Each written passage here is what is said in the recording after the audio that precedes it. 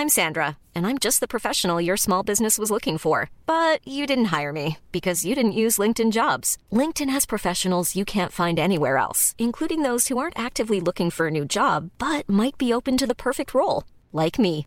In a given month, over 70% of LinkedIn users don't visit other leading job sites. So if you're not looking on LinkedIn, you'll miss out on great candidates like Sandra. Start hiring professionals like a professional. Post your free job on linkedin.com/people today. Attitude Heroes is sponsored by the Great Britain Campaign, which welcomes the world to visit, do business, invest and study in the UK. You can check out their website at great.gov.uk. And welcome to our second and new sponsor, Jaguar. We'll talk more about their partnership later in the series, but for now you can visit jaguar.co.uk for more product information. Hello and welcome to the third Attitude Heroes podcast. I'm Matt Kane, Editor-in-Chief of Attitude, and I hope you're enjoying listening to this series of interviews as much as I'm enjoying making them. We're doing the series to mark the fact that it's now 50 years since the laws that affected gay men in England and Wales started to change, as the government began to decriminalise homosexuality. I'll say it again though, these podcasts aren't history lessons. They're simply a chance for us to enjoy the company of some of the most talented and interesting gay men we know, and to understand how their experiences have shaped them. My guest today has perhaps done more than anyone else to put realistic gay characters on our TV screens. He burst into our lives with the filthy, frank and utterly gripping Channel 4 drama Queer as Folk, before writing shrewd and thought-provoking shows such as Bob and Rose and Cucumber. But he's perhaps best known for his success in rebooting Doctor Who for a new generation of viewers. He is Russell T. Davies. And trust me, he can talk. I recently spent a lovely couple of hours at Russell's home in Manchester, where he told me about creating gay characters with real depth. Our lives, our dramas, our stories were becoming entirely written with illness. And, you know, I'm not dismissing what happened with HIV and AIDS for a second. I lost friends through all that. I lived through those years. But actually, you have to say we're not just that. And we were in danger of being just that. About tackling difficult subjects head on. I think I'm more of a political writer than a gay writer sometimes. Even in Doctor Who, every episode in Doctor Who, every season of Doctor Who, I killed the Prime Minister or blew up 10 Downing Street or did something like that. I never left it alone because being gay makes you so politically aware, whether you like it or not. And, of course, about writing for the Doctor. It's an extraordinary lead character who doesn't have a job. He hasn't got a boss saying, have you stopped those Daleks yet, Doctor? No, I'm busy. He doesn't answer to anyone. He doesn't pay taxes. He doesn't live anywhere. He just wanders the universe, and every time he opens that door, it's an adventure. Don't you wish life was like that? There's the odd rude word here and there, but I hope that won't put you off listening to what is a fascinating conversation. In fact, if you're anything like me, I suspect it'll only whet your appetite further. So, with that in mind, let's crack on. Russell, thanks for having us. Thanks Hello. for having us here in Manchester. Pleasure. Welcome to my palace. Well, your palace. I'm loving the Daleks on the shelves and the Queer as Folk poster on the wall. Oh, yes. Memorabilia, TV memorabilia. That's my life. So this is where it all happens then? This is where you come up with the ideas that lead to the memorabilia? It is, I suppose. Queer as Folk was written in this house. I moved in here in about 1996. So, yes, everything I've done since then was written in this house. Queer as Folk was written in this house. I know. That's fantastic. All the stories that created Queer as Folk happened in this house. That's really? Better. Actually, Queer as Folk was filmed in this house. You remember the episode 3 where the man drops dead of the drug overdose? Yes, absolutely. Here we are, that kitchen there. They painted the whole house red. This is great for podcasters. You can see all this so visually. It's white, by the way, at the moment. It was here in this room that they shot all that. Flipping heck. Never let a film crew into your house, let me tell you that. There are like things you never find again. I don't mean they nick things. I mean like that restaurant from that Chinese takeaway that you really love, never seen again, all tidied away, put into boxes and never. Well, also the fact that in those days they had the budgets to completely redecorate the kitchen. Those were the days. That's very true. Yes, Don't think that happened. No, you wouldn't get that. And filmed at night, you wouldn't get that anymore. Happy days. Anyway, so let's go back to those happy days. Let's go back to Queer as Folk. Let's start with a big one. Straight in. Straight in there. And actually, speaking of straight in there, I remember watching it at the time, and the opening scene really was straight in there.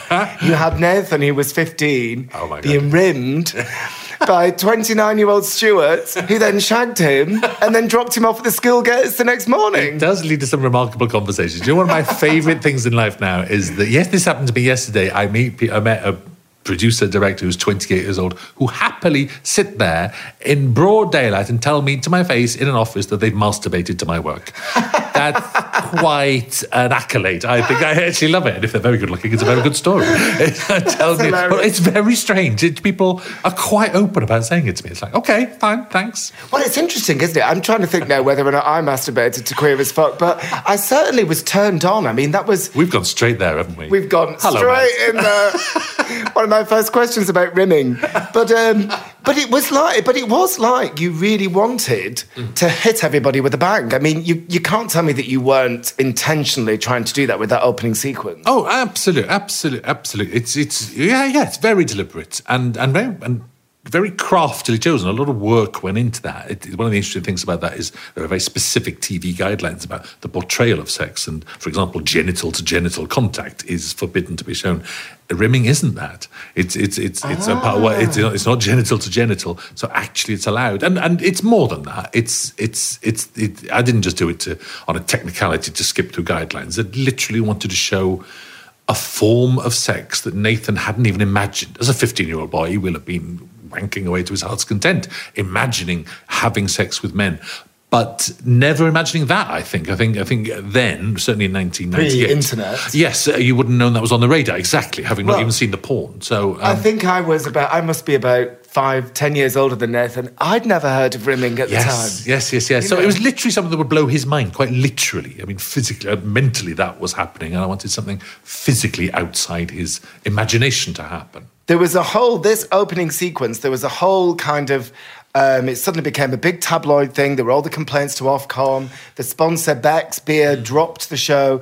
But it was a massive hit with viewers, and got everybody talking. So how did you feel about all those different things that were going on? I would like to say I just shrugged it all off. It was a rocky time. I remember when the sponsors pulled out Beck's Beer, and there was a lot of meetings with Channel 4, and a lot of people were phoning me up in this house like 10 o'clock at night, the press people from Channel 4, 10 o'clock at night phone calls saying, don't say this, say that. Officially, we all had to sit there with a story and go on like radio backyards talking about things, saying, Beck's has realigned their sponsorship for the spring season. It didn't make any sense at all. It was just a bunch everybody of can words. see through that, can't we? Everybody, yes. The way it was interpreted was, the show had been dropped. Absolutely. And did a single gay man stop drinking Beck's? No. I don't think. Do you think? Do you met anyone who said, I'm not drinking Beck's ever again? Nah. Well, particularly at that time, we weren't... We were quite apathetic, weren't we, when it came to politics? Lots of us were. I tell you one of the interesting things about Queer as Folk actually is it's slightly misremembered when you talk about the tabloid fuss and stuff like that. It's amazing when you look back how small that was. On the week Queer as Folk went out, it went out on a Tuesday night or something. You get the Sunday papers. The Sunday papers cover... They preview every single program. If there's a program on about knitting quilts in Argentina, the Sunday papers will preview that. Queer as Folk was not mentioned in 90% of the newspapers. I think Queer as Folk was mentioned in one newspaper, in the previews. That doesn't happen for anything. I wonder if they didn't watch it because they didn't think it was going to be a big... You'd think that interest would be piqued by a big gay show. Well, and just the title. I think literally, that I'm not even saying it's a homophobic thing, except by default. I think it was like, no one's interested in this. Yeah. That was the assumption. It wasn't like, this is vile, we won't show our readers. It's like... well, no one's interested in this, so we won't even preview it. How few programmes, especially dramas on big channels, don't get previews? That never happens. So it was an interesting kind of reaction that when things were happening I'd never seen before, and I've never seen since, actually. It was very strange. I wonder what happened then, if there was so little build-up to it for so many people to tune into the first episode, because it did become a big hit, and this is before the time of catch-up. Well, that's people. Channel 4, in fairness, advertised death. There are posters, those poster campaigns. The press might have been reluctant to, and in fairness, the Game magazine's got behind it. A bit, not hugely. It was a late night show. It was 10:30 at night it went out. Dramas don't go out at 10:30. Really properly late night. But shall I tell you what, interestingly, talking about what was going on at the time, and I remember discovering Attitude and discovering Queer as Folk around the same time. Attitude launched in 96, Queer as Folk was on air in 99. There was very much a sense of change and visibility increasing. There was that gay sensibility and that gay humour, jokes about straights, as if you wouldn't want to be one. Do you remember that problem page they used to have in Attitude, Dear Jules? Yes. I all love that for me was kind of around the same time, and I'm sure somewhere in Queer as Folk there was a mention of Attitude, or one of the characters was reading it or something. Yes. I'm sure in the second one there is, certainly. Yes, maybe. It was a similar kind of sensibility that was awakening or reawakening after the AIDS crisis. Do you think? That's true. Absolutely. I honestly swear that I was the lucky one in that I got on screen with a drama about Canal Street, because it was obvious, wasn't it? What a great setting, full of stories, full of life, full of men, full of boys, just wonderful, And if I hadn't done that, someone else would have come along and did it. So I always think, thank goodness it was me.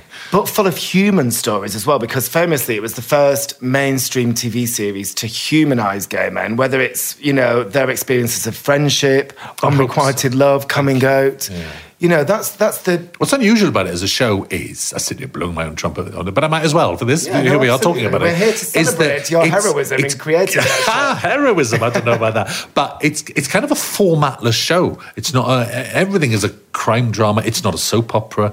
If you look at it and say, what's it about? It's just about life. And I love those dramas. And there's things like Cold Feet are like that, but that's much more of a comedy drama. They're comedy. Queer as Folk isn't even a comedy drama. It's got a very big nerve in sort of saying, actually, it is a gay drama. It's about gayness. That's not only its story, that's its genre. It is literally about this and is not going to look away into anything else. And that worked. Absolutely, but interesting you say it's about gayness. In terms of the gay experience, you were our experiences, I should say, in the plural of life, you were revealing them to audiences, for the first time with a lot of people, and you didn't hold back from showing some of the negative aspects of gay experience. There was drug taking, pornography, promiscuity, not negative. What I mean is the less family-friendly. Well, what I did, I didn't show that as negative. I didn't like the word promiscuity because I think that carries with it a sort of almost judgment. A religious judgment, a way to us. It's sleeping around, it's having lots of sex. Hooray! Well done, as long as it's safe, brilliant. And even then, not spelling out safe sex in it. That's what we got. We got plenty of trouble for the gay community with it because we didn't show that scene of someone unwrapping a condom and putting it on. Which but when do you see that in straight thing? When do you see that in Sex and the City? Exactly. I can't remember any of those girls ever stopping to put a condom on. Exactly. That's a different drama, I can understand why people who've been through 20 years of the worst calamity of their lives insisted on seeing that as part of a drama, but you can't do it. For a start, you can't show the erection. You can't actually show what's going on. But that's not what a scene is about. It's not like if it was an episode of Cold Feet and someone's having a cigarette in the pub, you don't stop to say, "Be warned, kids, you could get lung cancer here." It's just not what happens in drama. No, but interestingly, speaking about HIV/AIDS, you did have some of the downsides of the gay experience in there, like homophobia in the workplace, parental rejection. The one thing that was missing, and I'm assuming it was a conscious thing, was HIV/AIDS. It's actually mentioned every single episode. If it's just mentioned as a charity night, people say, "I'm off to that charity night." What charity do you think that is? It's not Save the Children. So it lurks away as a little presence. If you comb that dialogue, every episode there's someone who died. They'll refer to. But yes, it's tiny because right then in 1998, when I was writing it, that's all we were seen as. Yeah, and again, absolutely. if you're writing a straight drama, you don't fill it full of cancer. And actually, there's far more cancer in the world than anything else. Yeah. It's like our lives, our dramas, our stories were becoming entirely written with illness. And, I'm not dismissing what happened with HIV and AIDS for a second. I lost friends through all that. I lived through those years. But actually, you have to say we're not just that. And we were in danger of being just that, of sick people. Yeah, in terms of people's perceptions, I mean, I remember around the time when I was kind of first becoming aware of my own instincts and desires, I just thought, because that's the only thing I saw in the mainstream media, I would get AIDS and die. Because that's what I thought. So actually, there was all this hysteria around it, and, that gays have loads of sex and die of AIDS. Yes. I can see how by cutting it out of the drama, you're actually reacting against that. Very deliberate, absolutely. And I stand by it to this day. I know that upset a lot of people. But I think when you write something good, you will upset a lot of people. And it was interesting, I completely agree. But it's also interesting that you said it was a drama about gayness, because at the time when there'd been so few gay characters on screen, so few gay stories on screen, suddenly you're under all this pressure to represent everybody's story. And no drama can ever do that. No drama about a woman can represent every woman's story. Yeah. But you always get, every time there's something gay on telly, whether it's Vicious, the sitcom or whatever, that doesn't reflect my life as a gay man. Yes. Were you aware when you were writing it and making it of this responsibility of... I learned that during it. And it's very interesting that actually it is full of... The drama is actually full of... There are lesbian characters. There's an older gay man called Bernie and there's a few drag queens in the pub. There's all sorts of aspects of gay life in there, all reduced to about 6 lines, though. Because I did start out with a great panoply, is that a word? Panoply of characters in my head, and realised as I developed in my head that the only way to make it work was to focus it, really, was not to say I am representing everyone. Also, the truth about what people don't get about that representation argument, because that happens all the time, is that you can represent someone absolutely brilliantly. You can draw them with 100% accuracy and they won't recognise themselves. Yeah. And also, the more vociferous their opinion, the more angry they are, the more likely it is that you've shown something very like them. You know how we all react to a photo? You know how we all hate hearing our own voice? Play this back to me. I go, oh my Tell God, me my about voice. it, darling. Photos. It's like, that's what people like. When you see an accurate representation of yourself, you don't like it. And it's not you don't like it, you don't recognise it. You don't see it. This is true of everything. This is true if I was a Mormon watching a Mormon drama, if I was a carpenter watching a carpenter drama, if I'm a gay man watching a gay drama, I'll react badly to the representation if it's very good.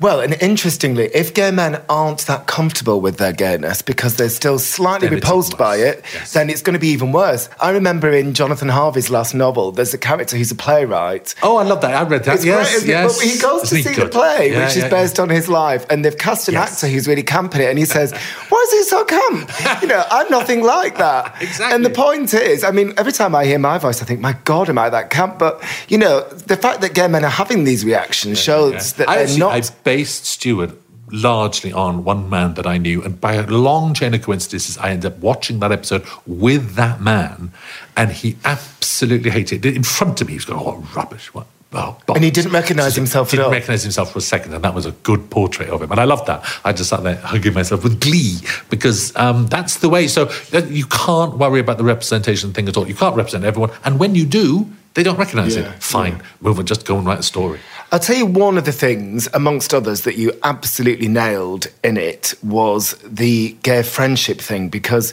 we've just launched a new strand in Attitude, which is looking at gay friendships and celebrating them, because, we're about to launch this new strand, because I think historically friendships have been so much more intense and important for gay people, especially when we've had to distance ourselves from our families.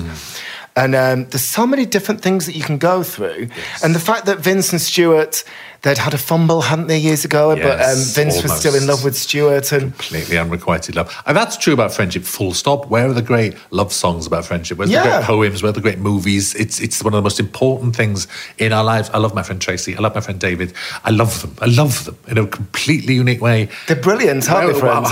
We can't sing songs about them, can we? The songs don't exist. The TV shows don't. Actually, TV shows do exist. TV does it, yes. Was the one for me. Oh, good. That's what I like. What I took away from it was that this was the most brilliant celebration of friendship, but also kind of exploration of all the different emotional components and layers that were going on there. Do you find people haven't heard of it these days? Your younger readers, it's becoming like Kathy Come Home or something. Like a really old piece of telly now. Literally, if I meet an 18-year-old gay boy, they'll go, "Oh, I've heard of that." I go, "Oh, yeah, vaguely in the past." Well, I wonder whether it is becoming a piece of history. It's old now. I mean, I think when Cucumber came out, which I want to talk about later, there was a lot of discussion about how things had progressed and a lot of celebration of... A comparison, what Queer as Folk had done. I think because the American one started a few years after and went on for a while, I do think it is in people's consciousness, but I don't think they get the impact, actually. No, well, I know. Was there an impact? I mean, yes, we did nicely. And it didn't... Does television change the world? I don't know if it does. Well, you say that. I remember at the time, and I was reading up to check on this, but wasn't the lowering of the age of consent for gay people being debated in Parliament exactly at the time? time? Yes, it was. Yes. You know, so do you think that... there was a lot of opposition to this, especially from the House of Lords. Do you hope that Queer as Folk might have made some kind of impact? It could do. I remember at the time worrying that it would be the opposite, because there we were with a 15-year-old boy being taken through a marvellous night. So I remember the time thinking, oh, God, this is bad timing, because idiots are going to say, oh, this will lead underage boys into underage sex, and I'm almost playing up to their arguments. Nonetheless, please don't make it think as though I regretted my decisions at all for a second, but I did worry that they'd be misinterpreted and used the other way. I don't think actually a parliamentary vote... It depends on the television programme. No, but should I tell you what? Do you not remember what the Chief Supreme Court judge said in the States when they voted for equal marriage? She said something like, we voted for this because we all know gay people. We've all met gay people. We know that they're just like us. Yes. And but aren't we now sitting here waiting for that to be taken away with a stroke of an executive order? It's what days we live in. Well, yes, isn't it? yes, absolutely. That's a whole other conversation. Oh, my goodness. Can we just go back to your achievement in Queer as Folk? Because I think if you humanised gay men, which you did, and put their stories out there, I think that... I mean, it's difficult to quantify these things, isn't it? But I think... Thank you for thinking so. I'm sure it probably did make an impact. I hope so. That'd be lovely to think. I'll take that with me. Thank you. And how about Manchester's Gay Village, just up the road from here? So that was very much my stomping ground at the time. I absolutely you left your mark. They still talk about you. Oh, God, shouldn't joke about those things, you probably... But there was a brilliant line when Nathan said to... Was his friend called Donna, the mixed race girl? Little Donna. Yeah. And he said, or she said, something about, it's just like New York. Oh, yeah. And that, when they were going out and discovering it was so exciting. Yes. I used to get the train from Bolton for a Saturday night. They were heady days. They were really heady days. Capture a piece of history. People say that the streets that people say it's still not the same. I don't know. You go out there. I don't go there often. I go there very rarely. Go out there on the right night in the right mood, and it is still wonderful. I think it is obviously quieter as a street club because that culture's spread out. People go to the northern quarter. They don't go to specifically gay bars and pubs anymore now. But and then I went to Pride this year. I went to Pride for the first time in years, actually, in the first time about 10 years, Manchester Pride, and it was brilliant. That whole place was buzzing. Will Young was singing in the car park. The streets were packed, and I thought it's still there. It is still there. It's amazing that as a city, certainly when I was growing up, I always thought of the Northwest as quite a macho culture. When I grew up in Bolton, and quite male. And there was always this kind of gay oasis, this gay village. Yeah, it was like that for me because I came here from Cardiff when I was 1987, and Cardiff had one gay club that was lovely, but one. And coming here was, even though Canal Street barely existed, Mantos hadn't taken off and created Canal Street, but there was still the number one club, there was Rockies, it was still so much gayer. The New Union. It was all there, and it was one of the reasons I stayed. I came here on a 6-month contract, and actually within about 3 days, I said, I love it here, I'm going to stay. But that gayness was a big part of it. I was talking to someone the other day, my friend David's boyfriend Tom, who lives in Leeds, and I said, why do you end up living in Leeds? And he went, it was a city. I left home to go to a city where I could be gay. And he thought, that's true. I can remember stepping onto Canal Street and thinking, I can be me here. Yes. And that rush of kind of euphoria. Yes. And I mean, there's all other things bound up with it, a bit of fear, a bit of discomfort. Good, I'm glad you said that. Yes, because that's still the same. Yes. I'm very proud of a speech I wrote in Bob and Rose, actually, where his friend Carl talks about the fear that he's still, even though he's out and gay and proud, when he first went into gay pubs, he was scared. And so whenever he goes into a gay pub, he still remembers being scared. And that's true, I think. There's sometimes, even myself, good Lord, at my age and all the things I've done, as you step over the threshold of a gay pub, I'm slightly taking my breath, just instinctively. Isn't it funny that never leaves you? Never goes. And maybe people a lot younger than us don't even know what we're talking about. But maybe they do, though. Maybe they do. It's still a safe space for a lot of people. So in terms of, let's think about your life then. Oh. So which was the first gay bar that you went into? Oh, Swansea, Jingles. It was called Jingles. I want to go there now. Does it still exist? It was, of all the clubs to go to, it was a converted, abandoned theatre. So it was massive. It had a proscenium arch, was still there. And people danced around in it. Yeah, I must have been 17, 18 or something. So were you frightened when you went in? Oh, my God, yes. But I was with a load of mates. I didn't go alone. I was very lucky in that I went through kind of the normal school years, or the normal silence, the normal fear of having a comprehensive school. But I belonged to a youth theatre that was the most brilliant youth theatre, brilliantly run, brilliantly organised. But actually, quite by accident, not deliberately, it was a very safe gay space. I realise now, looking at it. So when I was 13, there for your role models, there were these older gay men there. Oh, when I say older, they were 16, but they were some campus Christmas. Andrew James, who's no longer with us, his friend Clive, Pinky, who's still a drag queen in Brighton. These brilliant people who were 16, 17, out and funny and loud. And camp provincial gays. Oh my God, you'd look up to them and just think how marvellous they were. And they were so lovely to us, the younger kids. Just friendly. Well, that's interesting that you looked up to them and thought how marvellous they were, because a lot of people who are still frightened of what they recognise inside them react against those camp loud gays. Absolutely. But as ever, they were the funniest people in the room. That's why camp works. That's why I love those camp comedians. That's why I love that whole history of John Inman and Larry Grayson. It's the jesters come first, don't they? They throw themselves over the cliff in our name to clear the path for us. And my God, those boys were funny. Who do you want to be? The funniest person in the room. That's who you want, especially at 13, when you're wearing your nature tracks and corduroys and wondering how to fit in. Go and be with the funniest people, which was them. Right, so interestingly, you say 13, you describe this as a safe space. Does that imply that the world you were experiencing outside wasn't safe, or you didn't feel safe? It wasn't, safe's the wrong word there. It's just, it kind of didn't exist. In Swansea, I didn't even feel in danger. Obviously, you feel like I can never say who I am, but it didn't even feel dangerous. It just felt natural. You just kind of thought, I'm not going to say I'm gay at 13, 14, 15, because that vocabulary isn't even there. So it didn't feel unsafe. It just wasn't an option. It's. Does that not imply danger? Surely. It does. Yes, you're right. Yes, it is. I can vividly remember being at the top of our street, walking past the Doctors, flicking through smash hits that had just arrived. And Andy Bell said something about being gay, and I remember thinking, I don't know how old I was, but I remember thinking I could never, ever, ever tell anybody my dirty secret. Yes. And the only reason could be some level of danger. When I say I didn't feel so unsafe was that I never thought of it as dirty. I thought I could never tell my secrets. I get that. I kind of always thought I will when I move away. Maybe I'm rewriting with hindsight when I was 13, 14. I was about 16. I think I'll move away. I'll be 18. I'll move to a city.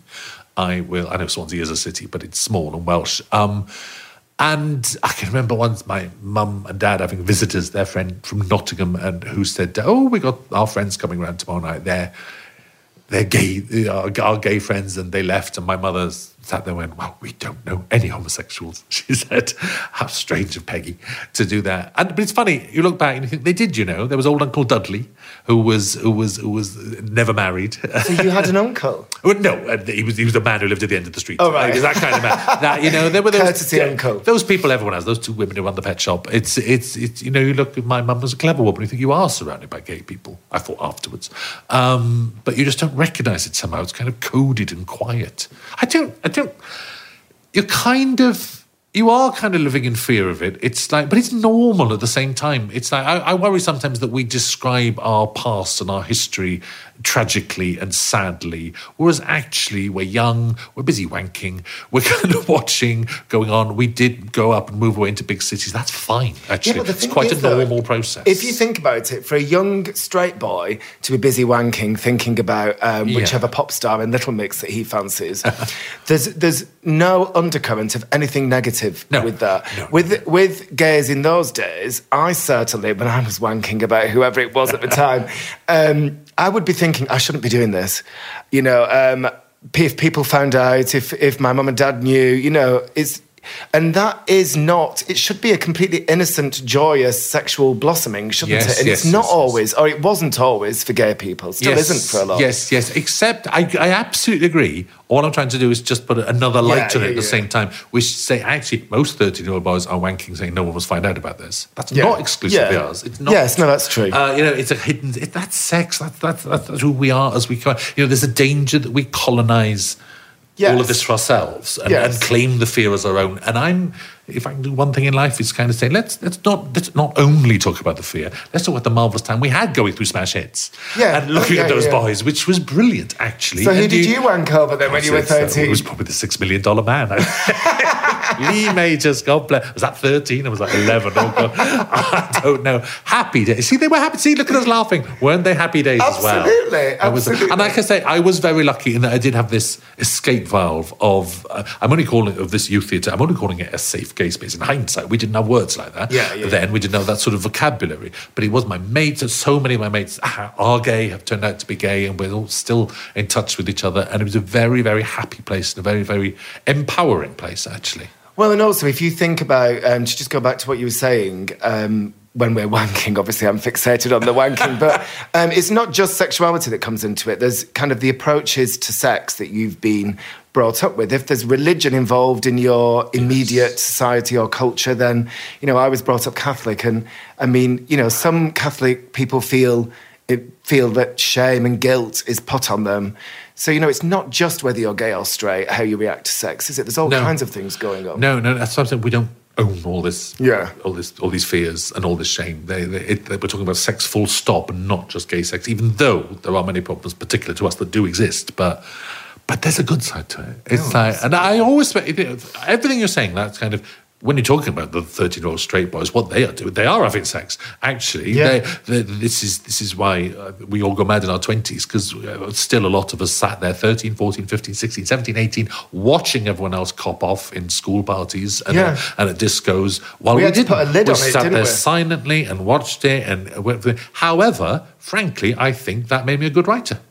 I honestly believe that. I think I stood there and I watched and I understood couples. You saw them becoming couples, falling out of couples, the rows they'd have. I kind of watched all that and analysed all that before I actually experienced it for myself. And actually, if I'm going to put a positive spin on that, I think it's done me good. And professionally, it's done me good. And I think I write couples very well. I think I can write straight couples very well. I think I get them.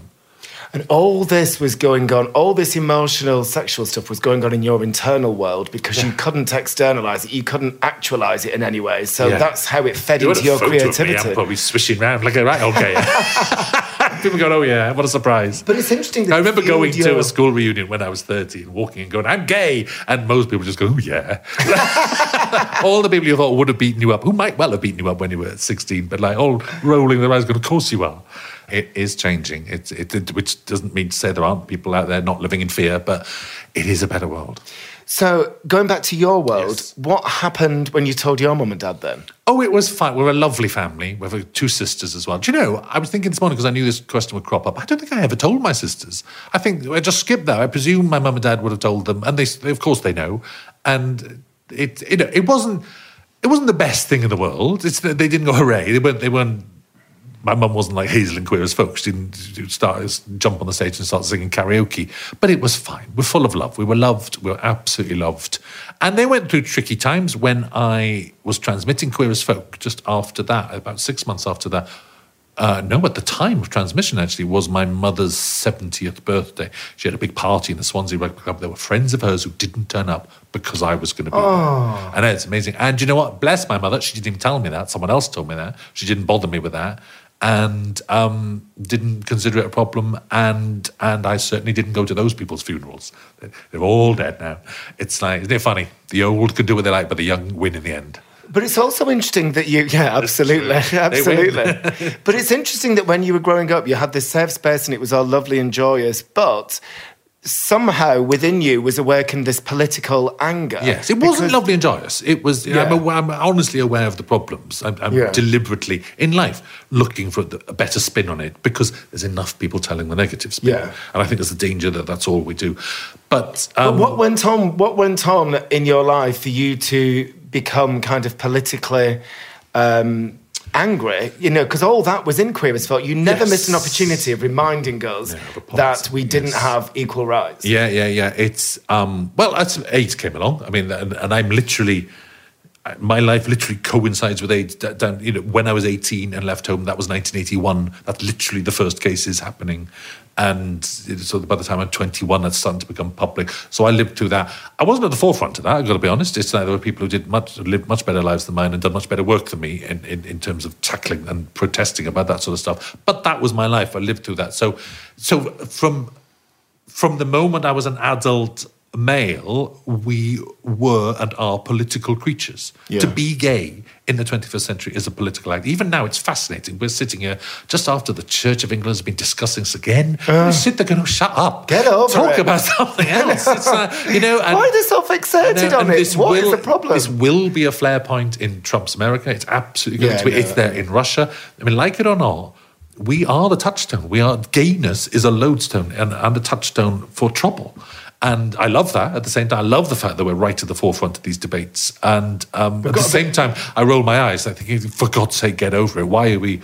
We're not saying we're important. You're saying we're important all the time. Stop inviting us to these parties. It's interesting because it feels to me like at the moment we've got a temporary reprieve. Yes. It's the immigrants who are getting it in the neck now. We're not the scapegoats anymore. But I think the word temporary is absolutely bang on. It's like if we'd swung another way... I'm not here to praise Theresa May, but if our government swung the other way and elected Boris Johnson or Michael Gove was our Prime Minister, we as gay people would be facing a much darker future, I think. And it might yet still. That's certainly going to happen in France. Listen to what Marine Pen's saying. It's paper thin. All of our victories are paper thin. And if there are young people listening to this, and I think young people are becoming marvellous at politicising themselves, it's like there are fights coming. Literally, there are fights on the way.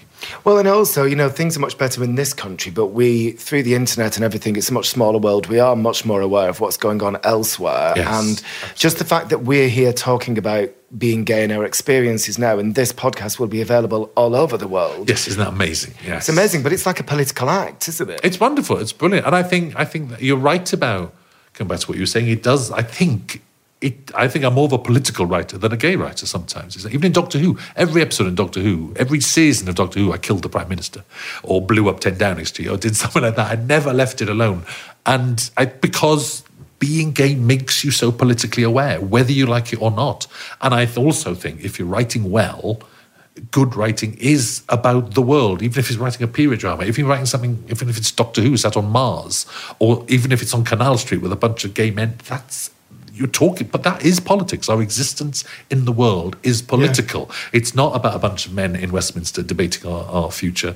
It's us and how we live and where we are and how we relate to each other. That's politics. It's people. You know what? Just to finish off, thinking about this world that you brought to the screen with Queer as Folk, because I do want to talk about Cucumber and obviously Doctor Who.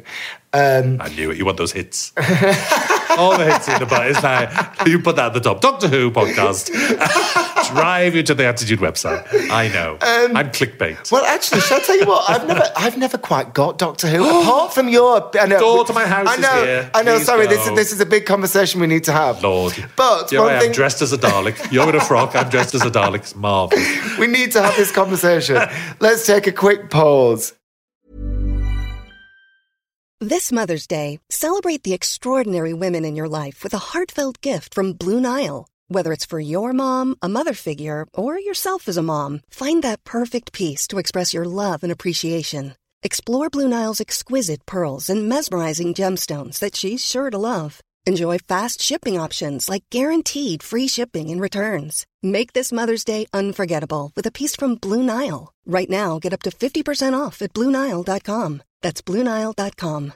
If you're looking for plump lips that last, you need to know about Juvederm lip fillers. With Juvederm Volbella XC and Juvederm Ultra XC, your lip look, whether it's subtle or bold, can last up to 1 full year with optimal treatment and no additional maintenance. Find a licensed specialist and see if it's right for you at Juvederm.com today. That's JUVEDERM.com. Add fullness to lips in adults over 21 with Juvederm Volbella XC or Juvederm Ultra XC. Do not use if you have severe allergies or a history of severe allergic reactions, or if you're allergic to lidocaine or the proteins used in Juvederm. Tell your doctor if you have a history of scarring or taking medicines that decrease the body's immune response or that can prolong bleeding. Common side effects include injection site redness, swelling, pain, tenderness, firmness, lumps, bumps, bruising, discoloration, or itching. As with all fillers, there's a rare risk of unintentional injection into a blood vessel, which can cause vision abnormalities, blindness, stroke, temporary scabs, or scarring. For full, important safety information, visit Juvederm.com.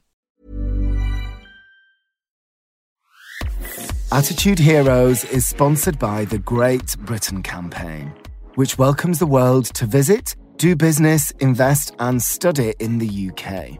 You can check out their website at great.gov.uk.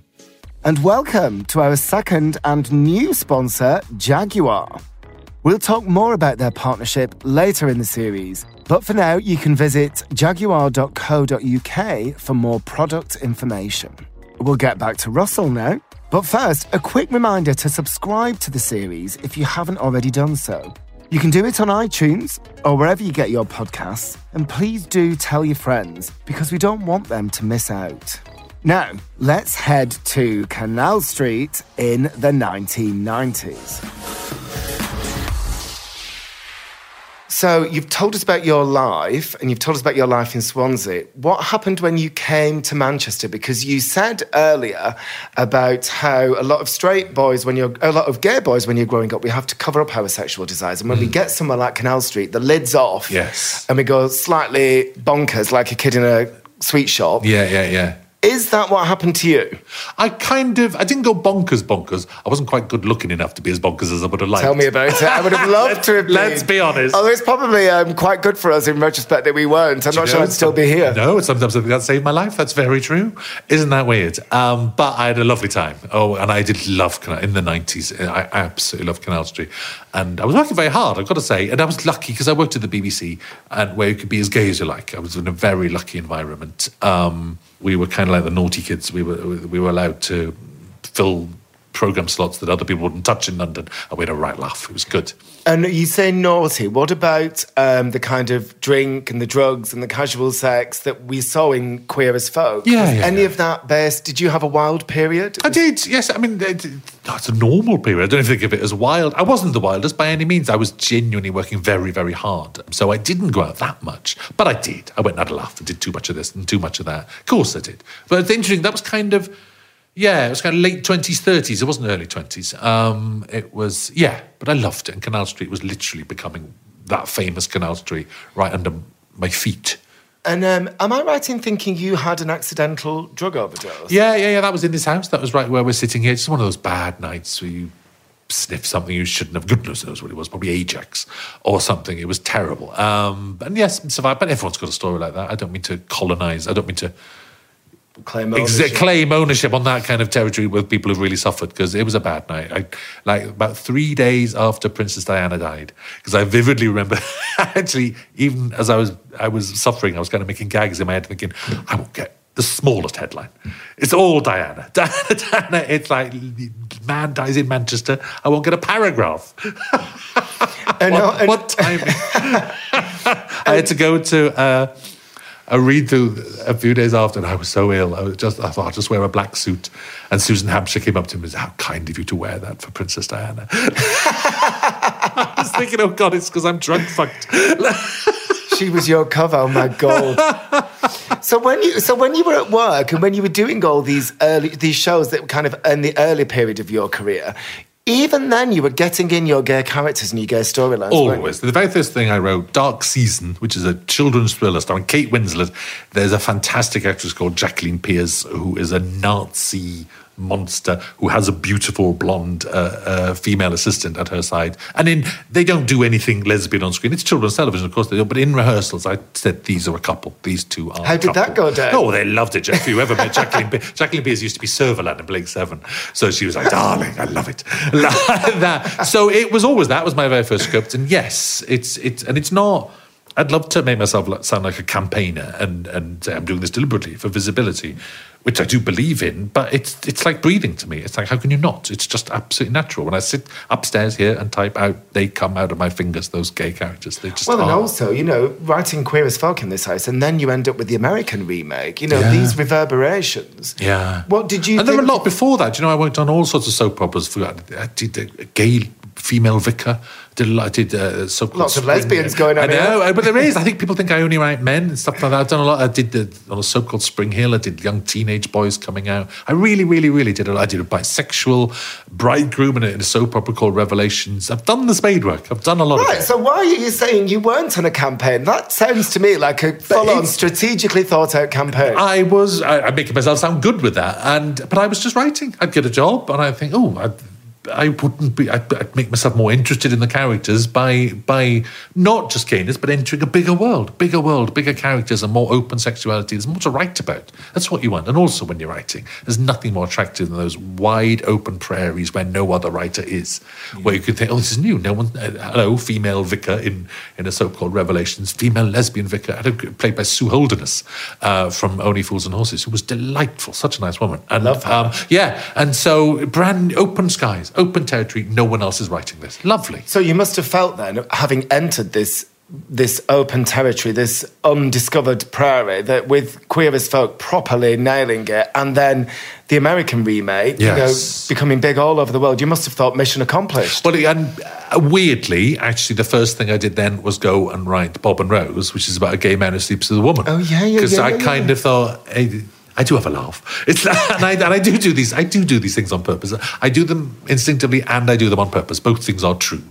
But there was kind of like, if ever I had a bit of a fan base, I suppose it was then. Like, you're a gay writer, come and write gay stories. And I thought I will do the one gay story that other people aren't writing, actually, which had happened to a friend of mine, that is going to piss a lot of those gay viewers off. Marvellous. The moment you can tell me I can piss viewers off, something in me is very happy. There's a twinkle in your eye now, talking about pissing people off. I loved Bob and Rose, and one of the things I loved most was the Jessica Stevenson, the friend of his who was secretly in love with him. Holly, yes. Holly. Yes, wasn't she amazing? She was brilliant. That show is actually Bob and Rose and Holly, isn't it? If it had its proper title. Yeah. It was funny that, because I sat down, I sold that to ITV. Here's a show about a gay man who falls in love with a woman. Marvellous, we'll have that. And I wrote the first hour, and this has genuinely happened to a friend of mine who was gayer than gay and fell in love with a woman. And I thought, people were so prejudiced against him. They hated him. They gossiped about him. They bitched about him. They were angry about it. It was fascinating, the doors of anger that it opened because he'd broken the rules. I sat down to write this 6 hours. Within about half an hour of the first episode, I thought, everyone who disagrees with these two sleeping with each other is stupid.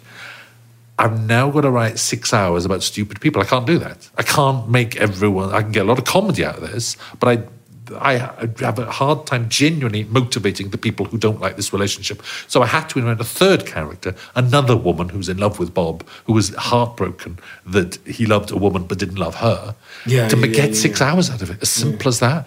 So it's not about the prejudice, and it's not about, oh my God, you're gay in the end. It's a love triangle. It's as simple as that. Isn't it interesting how our prejudices as gay men, because a friend of mine who now, funnily enough, writes a column for Attitude, after knowing him for years as a gay man, he suddenly had a relationship with a woman. Yes. And a lot of us around him were, so what, bisexual, what's going on? We all felt kind of betrayed. Offended, and I did. Yes. And actually you describing those people are stupid now. I can see that I absolutely was. And I wrote Bob and Rose really because I was one of those stupid people. My friend did this, and I was like, oh, how ridiculous. He's just having a nervous breakdown. Or he just wants kids. Or whatever. He's self-loathing and he hates being gay. And then one night, he wasn't even a best friend of mine, but one night we ended up drunk together and I got a chance to ask all those questions you never asked. Literally, I was like, they're going, how do you have sex? What goes through your mind? Are you thinking of a man when you're having sex? Aren't we so terrible? All of that, and he answered everything, and it was a love story in front of me, and I was ashamed of myself. This love story unfolded where everything he felt was genuine. And they were together for years and years. They were together for about 20 years, I think. It was just brilliant. So you did Bob and Rose partly as a reaction to all the gay stuff and people expecting... right, really, as another gay story. Yeah. That all gay stories aren't about men falling in love with men. I still think Bob and Rose is very gay, but it's just a different sexuality. But I know, but you did say it was people weren't expecting you to do that. And it took 16 years after Queer as Folk for you to return to similar territory with Cucumber. Yes, I was always planning it. It was always there. It's like, I would never have dreamt that I'd get lost in that Doctor Who universe for so long. I thought I'd do 1 year on Doctor Who, it would die a death, and then I'd go and write Cucumber. That's how long it was sitting there. Who could have known? The circus. Well, let's still pause on Doctor Who. I need to build up to that gradually. Think of those clicks. But Cucumber, which I absolutely loved, I thought in terms of... Not everyone did, you see? I loved it. There were people on your magazine hating that. Really? Yes, there were. I thought it was brilliant. I thought in terms I'm not having a go at people who didn't like it, actually. I think it was a difficult piece of work. I think it was genuinely meant to be a very tough piece of work. It wasn't meant to be, come to a disco. Queer as Folk was basically come to a disco and have sex and have fun. Yeah. Even though it had more things to say than that, whereas Cucumber was hard. It was hard on gay men. Well, everybody was expecting you to... like you say, the first one, Queer as Folk, had been about gayness. Gayness means something completely different in 2015 when Cucumber was made. And actually... You did reflect the change in attitudes towards gay people, and, the lead couple lived in a suburban street and everybody loved them. Yes. So you did do all that, but not in a schematic, clunky way. And then what you did was shake it all up. Yes. But partly because it was a show about middle age, really, and it did, which I think is never going to be popular with most people. We've got to be honest about the show. It absolutely died a death on Channel 4. Oh my God, it died a death.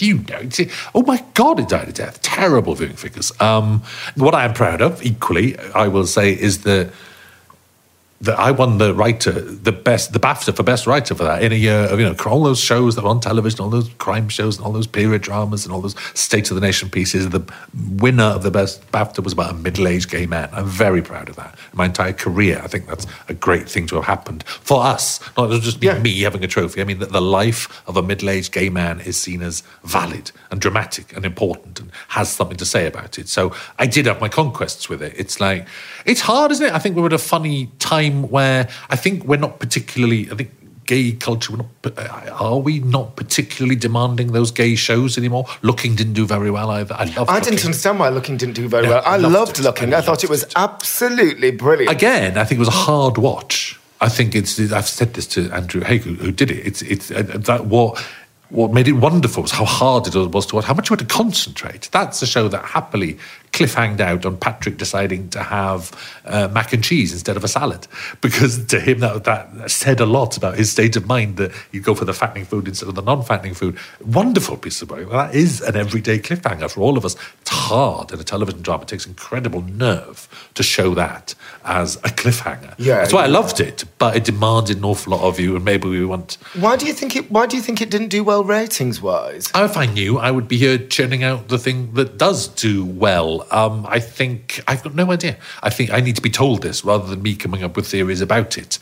And I'm still happy. Oh, sorry, I was actually talking about Looking then. Oh, right, yes, I know, both. No, I'm talking about because actually both suffered a similar fate, actually. It was around the same time, wasn't it? Yes, they were. And I'm just delighted they got made, to be honest. It's like, as long as these things get made, I'm happy. And there's a lot of... there's an awful lot. It's funny. It's kind of something missed the mark in Cucumber. I think... I love the fact I had those YouTubers on there with that strange fluid sexuality. But the way those YouTubers, I know the way those YouTubers take their shirts off and plough gay men for money and for wish lists and stuff like that. It's a strange little world, that, of straight boys playing with us, and I loved all that. I was really glad I had a chance to look at that sort of stuff that's going on now. I don't think anyone was particularly interested in watching that. That's fine. Well, and actually going back to the first point you said about exploring aging, the aging process, sexual desire as we enter middle age, the fact that is so underexplored. Well, the whole thing starts with a man asking another man to marry him. So it's taken, and that man saying no, because that's one of the consequences of gay marriage, is that finally men can turn around and say, will you marry me? And suddenly that's something you can say no to. That couple could have sat there in the same house for another 20 years if that question hadn't been invented. So it's doing the opposite. Hooray, gay marriage is marvellous, but a drama that just says hooray, gay marriage is marvellous is very boring. It's more interesting to look for the different aspects to it. Absolutely. And actually, one of the things I enjoyed most about it and found the most fulfilling is that the character Henry, not just did he not feel comfortable with any public display of his gay love, which marriage is, but there was the whole thing about him not wanting to have anal sex. He was so disgusted by it. That brilliant scene in the hotel room. Yeah. It's never talked about, is it? It's never talked about that. No. Well, this is the thing. This is what I'm saying. You did talk about it. Yes. You brought it all up. I think that's that's what made it uncomfortable. It's like, I mean, there's nothing more uncomfortable. We all know this is when you're watching the television with your boyfriend and a couple on screen start talking about their sex life, and it's you, and you suddenly think, oh, turn over. And I think I did that on a massive scale with Cucumber, was talk about things that. It's fair enough if you want to come home at the end of a long day's work and not watch something about your sexual problems. You're allowed to not watch it. That's fine. So I think there are a lot of uncomfortable subjects in there. I also think, because that anal stuff isn't particularly talked about, I think those who have active sex lives in which they are happily having penetrative sex barely believe that problem exists. Yeah. And actually, it has to be said about Henry, I shouldn't use the word problem. If we want to have a non-penetrative sex life, that's absolutely fine. Except Henry did see it as a problem. I'm using Henry's language there to say it's a problem. Well, and interestingly... That's the problem with him. Yeah, and interestingly, you mentioned looking not doing well, and maybe that challenged people, because actually I just suddenly remembered then, there was that whole scene with Patrick being accused of having bottom shame. Yeah, great, wasn't it? Do you remember? I was sitting there saying it's stolen. That went out before Cucumber did, and I was sitting there with my head in my hands going, oh, please don't continue this conversation, because my entire show is about this. It's brilliant, wasn't it? But it's a difficult conversation to talk about bottom shame. There will be a lot of gay men listening to this going, what are you talking about? Because it's not spoken about and not talked about, and gay and straight people. I mean, is there a vagina shame for straight people? I don't think so. Is there? Maybe there is. No, but I think a lot of women in particular are made to feel ashamed of their sexual desires. Yes, that's true. Men aren't. How the straight men aren't. That's very true. Well, I wonder if they are. Though. Because, yes, there are. This world is full of middle-aged men dying for a blowjob who haven't got the nerve to ask their wife for it, isn't it? These are not exclusively gay problems. This shame thing to do with sex is everyone. And so Henry was an extreme example of that. To be honest, the bravest thing I did with that entire series was the entire series made sense in its last line. In the last line, after 8 hours, someone said, well, what's your problem, Henry? And he said, being gay. The whole 8 hours, honestly, if you watch it properly, it goes clunk and makes sense. Maybe if I'd said that in the first episode, people would have gone, oh, right, I get his problem now. I'll watch his life. Whereas I took a deep breath and revealed it right at the end, which is still my favourite last line ever, but I don't know, I wonder. So actually, so that was the brilliant thing, that you were looking at these people who were accepted at work, they were totally accepted in society, but deep down they still had these roots of shame that they couldn't get it. Yeah. And it's specific, it is Henry's age. It's but also, it was kind of sort of saying, right, we're equal now. We're not discussing equality. Of course, I know it's not that simple, but let's say we're equal now. And let's look at our sexual problems, because we've got a lot of them. And they're fascinating and they're funny as well. You get great material out of it. You get great arguments between people. I love that. And I think all those things are true. I think either people didn't believe they were true. Maybe I wrote it badly, so people didn't see it as true. Or they don't know it's true. They literally don't recognise those problems. Right, so interestingly, talking about problems, one of my favourite things you've ever done was that one episode of Cucumber, which was just Lance's story. Yes. It was fucking unbelievable. Thank you. That's the one that won a BAFTA. It was absolutely unbelievable. But the big message of that is homophobia and these horrible reactions from people still exist. There is still a problem. So again, we've come out of this horrible, traumatic shared past, and we all want to kind of get on with, isn't everything lovely now? And actually what you're doing there, again, is bringing up another problem and giving us a challenging watch. Yes. You know, something that we might not want to confront. And what's hard about that is because again, it's very easy to write a drama saying, here's a nice gay man, a terrible thing happens to him, poor gay man. And actually, that's a very tough piece of work because Lance walks into it, because Lance fancies that man. Yeah, and actually, yeah. Every warning, so we've all met those dangerous men. Can we just explain who the man is, just in case people haven't seen it? So he's a hot straight man. He's a hot straight man called Daniel, but who is not just straight. And clearly over the episode, they've masturbated together. And he cock teases him at first. It's gone beyond cock teasing into, and there's been even a nice little one nice thing he said to him. God, we've met these men, haven't we, a million times? Big time. I've got offered a few of them. Well, exactly. And I think sometimes we're lucky to get out of the flat alive. That's, absolutely. It's like, we've all had those moments when we can see how, and we can see it can tip over that dark thing underneath sexual desire, and it can be kind of terrifying about ourselves. With gay men. They're not all straight men. I mean, technically, you could say that Daniel is a gay man. But he's so repulsed by his gayness. Yes, exactly. That it's a gay panic. I mean, gay panic is a terrible phrase and not allowable in the court anymore. But it's taking that story of a gay panic and examining it. And the hard thing about that, it was a hard drama, is that all the signs are there for Lance. At one point, a ghost appears and warns Lance to go home. Yeah. It's like it couldn't be the ghost of Hazel from Queer as Folk actually stands there and tells him to go home, and he ignores everything because he fancies him. Because that's our engine, that's our downfall, that's our magnificent driving spirit, and then that awful urge to have sex. But also, somewhere underneath that urge is that really dark thought that, do you want to have sex with him because you know he hates you, and actually he might punish you because that arrogant thought that once he has sex with me, he'll be gay and we'll be together. I think there's a romantic thought behind Lance in there. He's not being done by describing us. I don't mean he's dumb. I just mean he's full of daft hopes and dreams and contradictions, like we all are. And that's why the entire episode tells the story of Lance. It starts with Lance's birth, that episode, and goes all the way up to his death, because it's the story of an entire man's life. You watch him. The hard thing about it, you watch him the entire episode making compromises all his life. He doesn't stand up and make much of a fight. He's not a particularly political animal. He has a nice life. He puts up with a non-penetrative relationship with his husband for 9 years. He doesn't which everyone says, everyone in it says, lovely Lance, and one nice man, lovely Lance. Actually, Lance, you should stand up. You should have walked out of that flat. You should be stronger, because it's tough and there are awful things waiting out there for you if you're not tough. And then he gets that awful ending, which we won't reveal. But I remember at the time literally feeling like I'd been winded watching it. It was such a shock. Even though you kind of could see it coming, like you say, the signs were there. It's hard transmitting that stuff sometimes. I'll go into detail. I've got a friend who's got a trans daughter who's very young, actually. She's about 14. And so you transmit that. She was in hysteria over it. I genuinely upset her to a profound degree. And bless her dad, he says, nights of crying, nights of distress over what happened to that lovely man when she's trying to find her place in the world. As he wasn't having a go at me, he was just telling me what a valid reaction was. That's hard, isn't it? Okay. So I said Queer as Folk was the big one, because for me it is, but maybe Doctor Who is the big one. Yes, I wonder what's on my tombstone. I hope it's Queer as Folk, can I say? Interesting. I hope so. Yes. Well, simply because other people before me and other people after me will write Doctor Who. That's not mine, whereas Queer as Folk is mine. So all these people before you who wrote Doctor Who, what was it about it when you were growing up and how much did your sexuality come into play? It's interesting, because here I am, having worked on the programme for what feels like 10 years, and I still can't quite answer that. I simply loved it. It's like, you might as well ask me why I love chicken, or why I love chips, or why I love sunshine.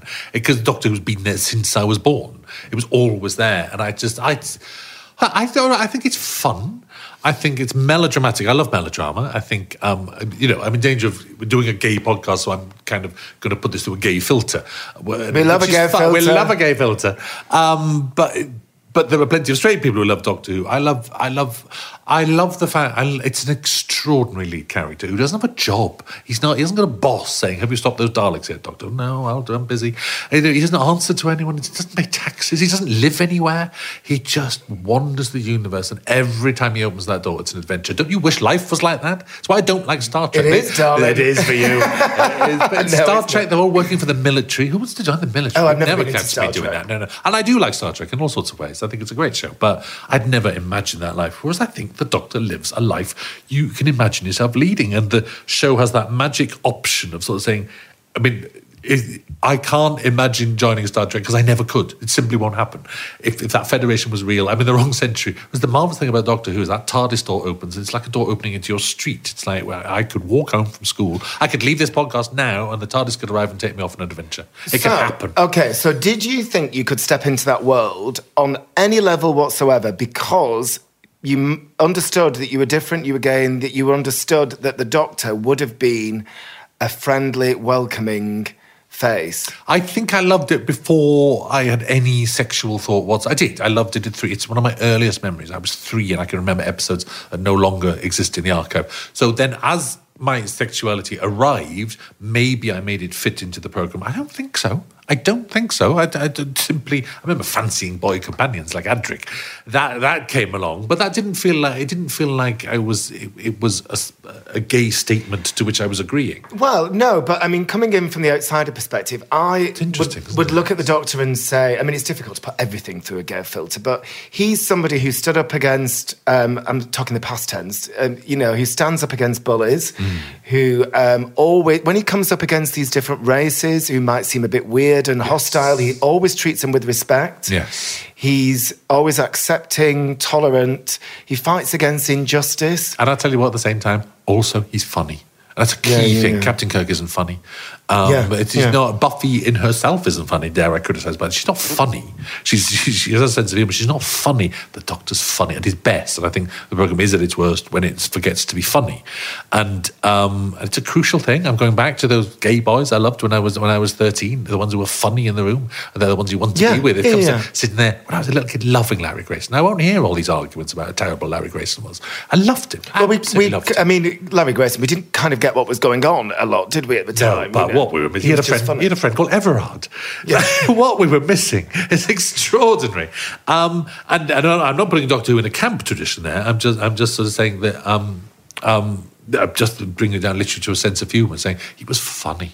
Well, he was a quirky oddball who didn't quite stood outside society. I always think that if you look at his relationship with his female companions, it was always an asexual one. Yeah. I would say... It was safe. It was a safe space. Yeah. Yes. So actually, if you as a young boy were thinking, oh, why don't I fancy girls? And you might be kind of alienated by that sexual tension between them. It just wasn't there. I know that's true, actually, because you are right, because that pushed me away from Captain Kirk, for example. Yeah. He'd snog a woman. And you do that when you're a kid anyway. It's gay or straight, you go, snogging, when you're 8 or so. Oh, boys' hair. Oh, she's a girl. Yeah, a little bit of that. And so that exists anyway. Again, not just a gay thing. But yes, that does exist to the Doctor. And I do think, if I'm going to be bold, I kind of think Doctor Who has problems. The old Doctor Who, it was cheap. It was kind of a little bit cardboard. It was kind of a little bit made on the fly. It was mad monsters, daft, bloody dustbins with plungers would appear as the monster. It takes a lot of nerve and a lot of work to love Doctor Who. I think I'm going to be really bold now and say you've got to be cleverer than the normal viewer. You've got to take more of a risk. You've got to invest in it because you need to fill the spaces in it. You need to fill those gaps where it's looking cheap or it's looking poor. It should make more sense. You fill that. It's a very imaginative act to watch Doctor Who. And I think gay people are better and cleverer and more imaginative than anyone else. Yeah, but I'm feeling slightly bad and not... I'm feeling like... You took that very well. I'm feeling like not a very good gay person now because I loved Star Wars growing up. Oh, right. But what I couldn't do is watch the brilliant effects of Star Wars and then go to the cardboardy thing of Doctor Who. You were lacking, Matt. I was lacking. You need it. I didn't put the effort in. So we've concluded I'm a better gay than you are. Can I own the magazine now? Can I have the cover? Give me the cover. But you're absolutely right about imagination and gay men. If you think about the creative gay men over the years, there's always been a tradition of whether it's Hans Christian Andersen, Tchaikovsky, whoever, Michelangelo, escaping problems in their own life through the act of creation and escapism. And there is that size, that grandiosity to genuine camp, to camp with a capital, Susan Sontag camp, the way we all love Douglas Sirk films, Imitation of Life and things like that, when it gets that size and that melodrama. We have more nerve. We love that stuff. It's very easy to go, that's too big, that's too silly, I'm going to turn away and watch the football. We can, go and watch the football. Leave us to have a great time with this brilliant stuff. Leave us to imagine other worlds. Something we've always done, like you say.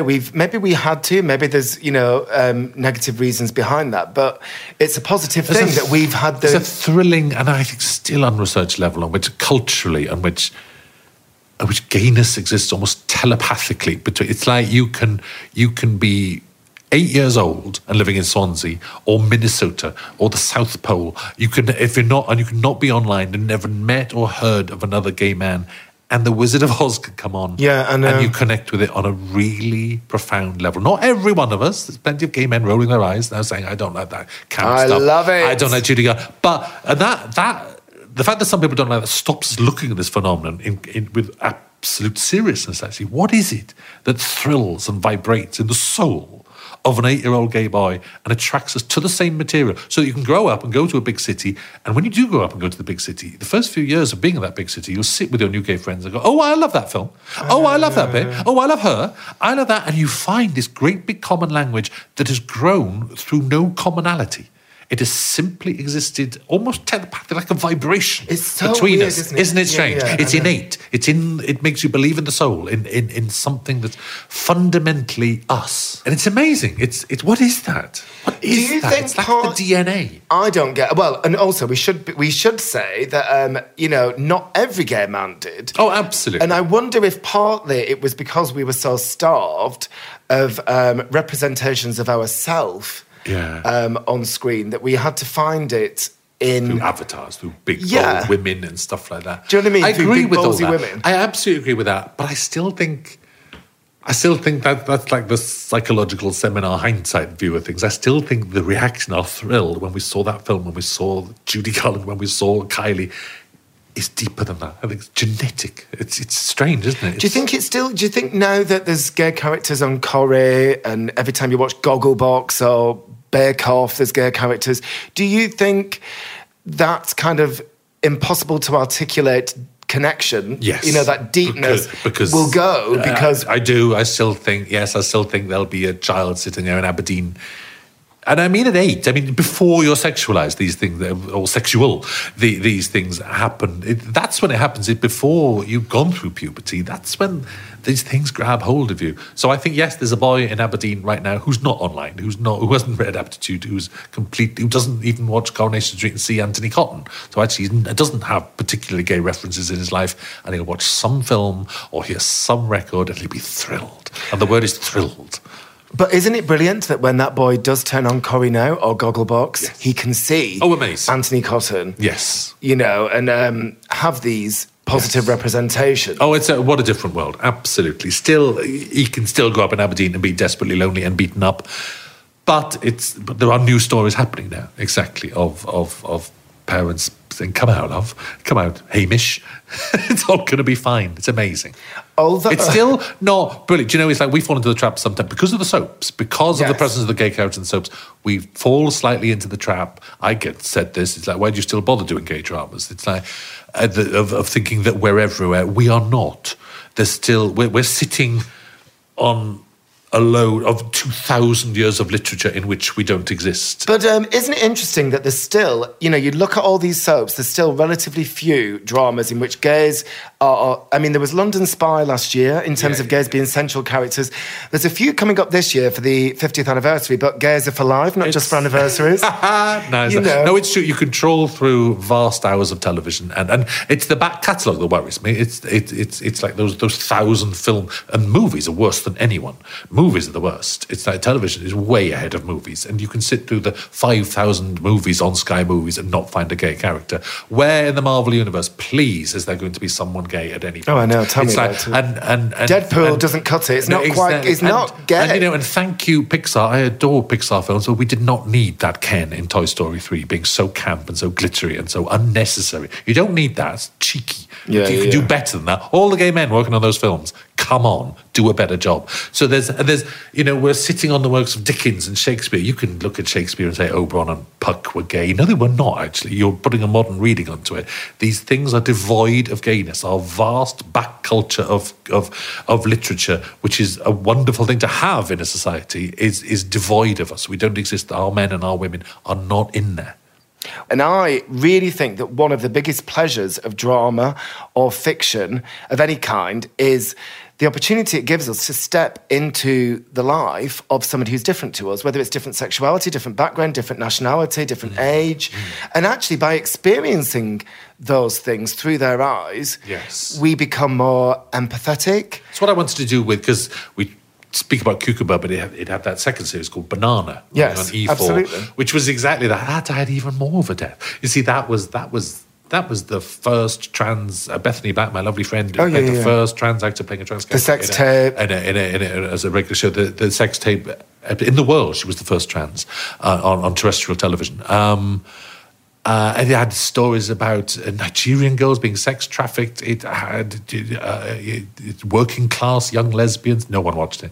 Matt, no. I watched it, darling. I watched the whole series. One of the viewing figures for that was one of the lowest things I've ever. I think one of them was watched by 60,000 people. Yeah, but it was on E4 or something, wasn't it? I know, but I could go around their houses and tell those people what's going to happen instead of transmitting it. So again, interesting. It wasn't wanted. Interesting. But maybe that's because maybe it's a different world now. Maybe we're an online world now. It's like we are an online we're talking about a world in which I am presuming, come and watch this trans drama and learn about trans people. Actually, you don't need the drama telling you that. You're online. And it's my mate, she's come out at work, and it's like the world is that maybe we don't need these dramas anymore. Well, apart from the fact that you could say that about any drama, you don't watch any drama to learn about a person. Yeah. You want to experience their emotions, and actually, by doing so, you become a better person. Society functions better because everybody in society understands other people. I wonder if you hit the nail on the head, though, when you talked about learning, that you go to learn about these people's lives and they come and learn about this transaction. I think that puts people off. Actually, I will learn. I'm online now. I can find out about these people's lives under my own steam. Oh, this drama's I'm going to learn from this drama? No, thanks. I'll go and watch the one that's fun. But shall I tell you what? You have, in several of your pieces of work, taught people, maybe, without it being the teaching part being so explicit, you have taught people about lives they may not have been familiar with. Well, thank you. Do you feel proud of that achievement? Oh, immensely. I know I've sat here and niggled about stuff, and I've blown my own trumpet as well, but oh, God, I'm happy. I am, and I feel like I've got a million more things to say as well. It's funny now, I'm 53 now. For the first time, I begin to realise, I will die before I've said everything I want to say. I've never realised that before, and I will. But no, I'll just keep working faster. Thank you very much. I know how lucky I am. I know how many writers would give their eye teeth to be in my position, gay and straight. So I feel very lucky, and I genuinely do feel proud of what I've done. Good. Well, get on with it, please, darling. Say all these other things you want to say, because some of us want to hear them. If I write that drama about a sexually deviant magazine editor, you'll be first to be cast. Don't worry. Russell, thank you very much. Thank you. Sexually deviant? I don't know what he's talking about. The supremely talented Russell T. Davies there. I did tell you he could talk. I hope you enjoyed listening. This has been the third Attitude Heroes podcast, and you can still listen to my chats with Ian McKellen and Paul O'Grady if you haven't yet had the chance. These podcasts are sponsored by the Great Britain Campaign, which welcomes the world to visit, do business, invest and study in the UK. Check out their website at great.gov.uk. And welcome to our second and new sponsor, Jaguar. We'll talk more about their partnership later in the series. But for now, you can visit jaguar.co.uk for more product information. Please remember to subscribe if you haven't done so already. And we'd love it if you could leave a rating or a review, as it all helps spread the word. I'll be back with news of my next guest in a couple of weeks. How would you like to look 5 years younger? In a clinical study, people that had volume added with Juvederm Voluma XC in the cheeks perceived themselves as looking 5 years younger at 6 months after treatment. Look younger, feel like you. Add volume for lift and contour in the cheeks with Juvederm Voluma XC. Reverse signs of aging by adding volume to smooth laugh lines with Juvederm Volure XC. For important safety information and to find a licensed specialist, visit Juvederm.com. That's JUVEDERM.com. Not for people with severe allergic reactions, allergies to lidocaine, or the proteins used in Juvederm. Common side effects include injection site redness, swelling, pain, tenderness, firmness, lumps, bumps, bruising, discoloration, or itching. There's a risk of unintentional injection into a blood vessel, which can cause vision abnormalities, blindness, stroke, temporary scabs, or scarring. Talk to a licensed specialist to find out if it's right for you. Now, thanks again for listening.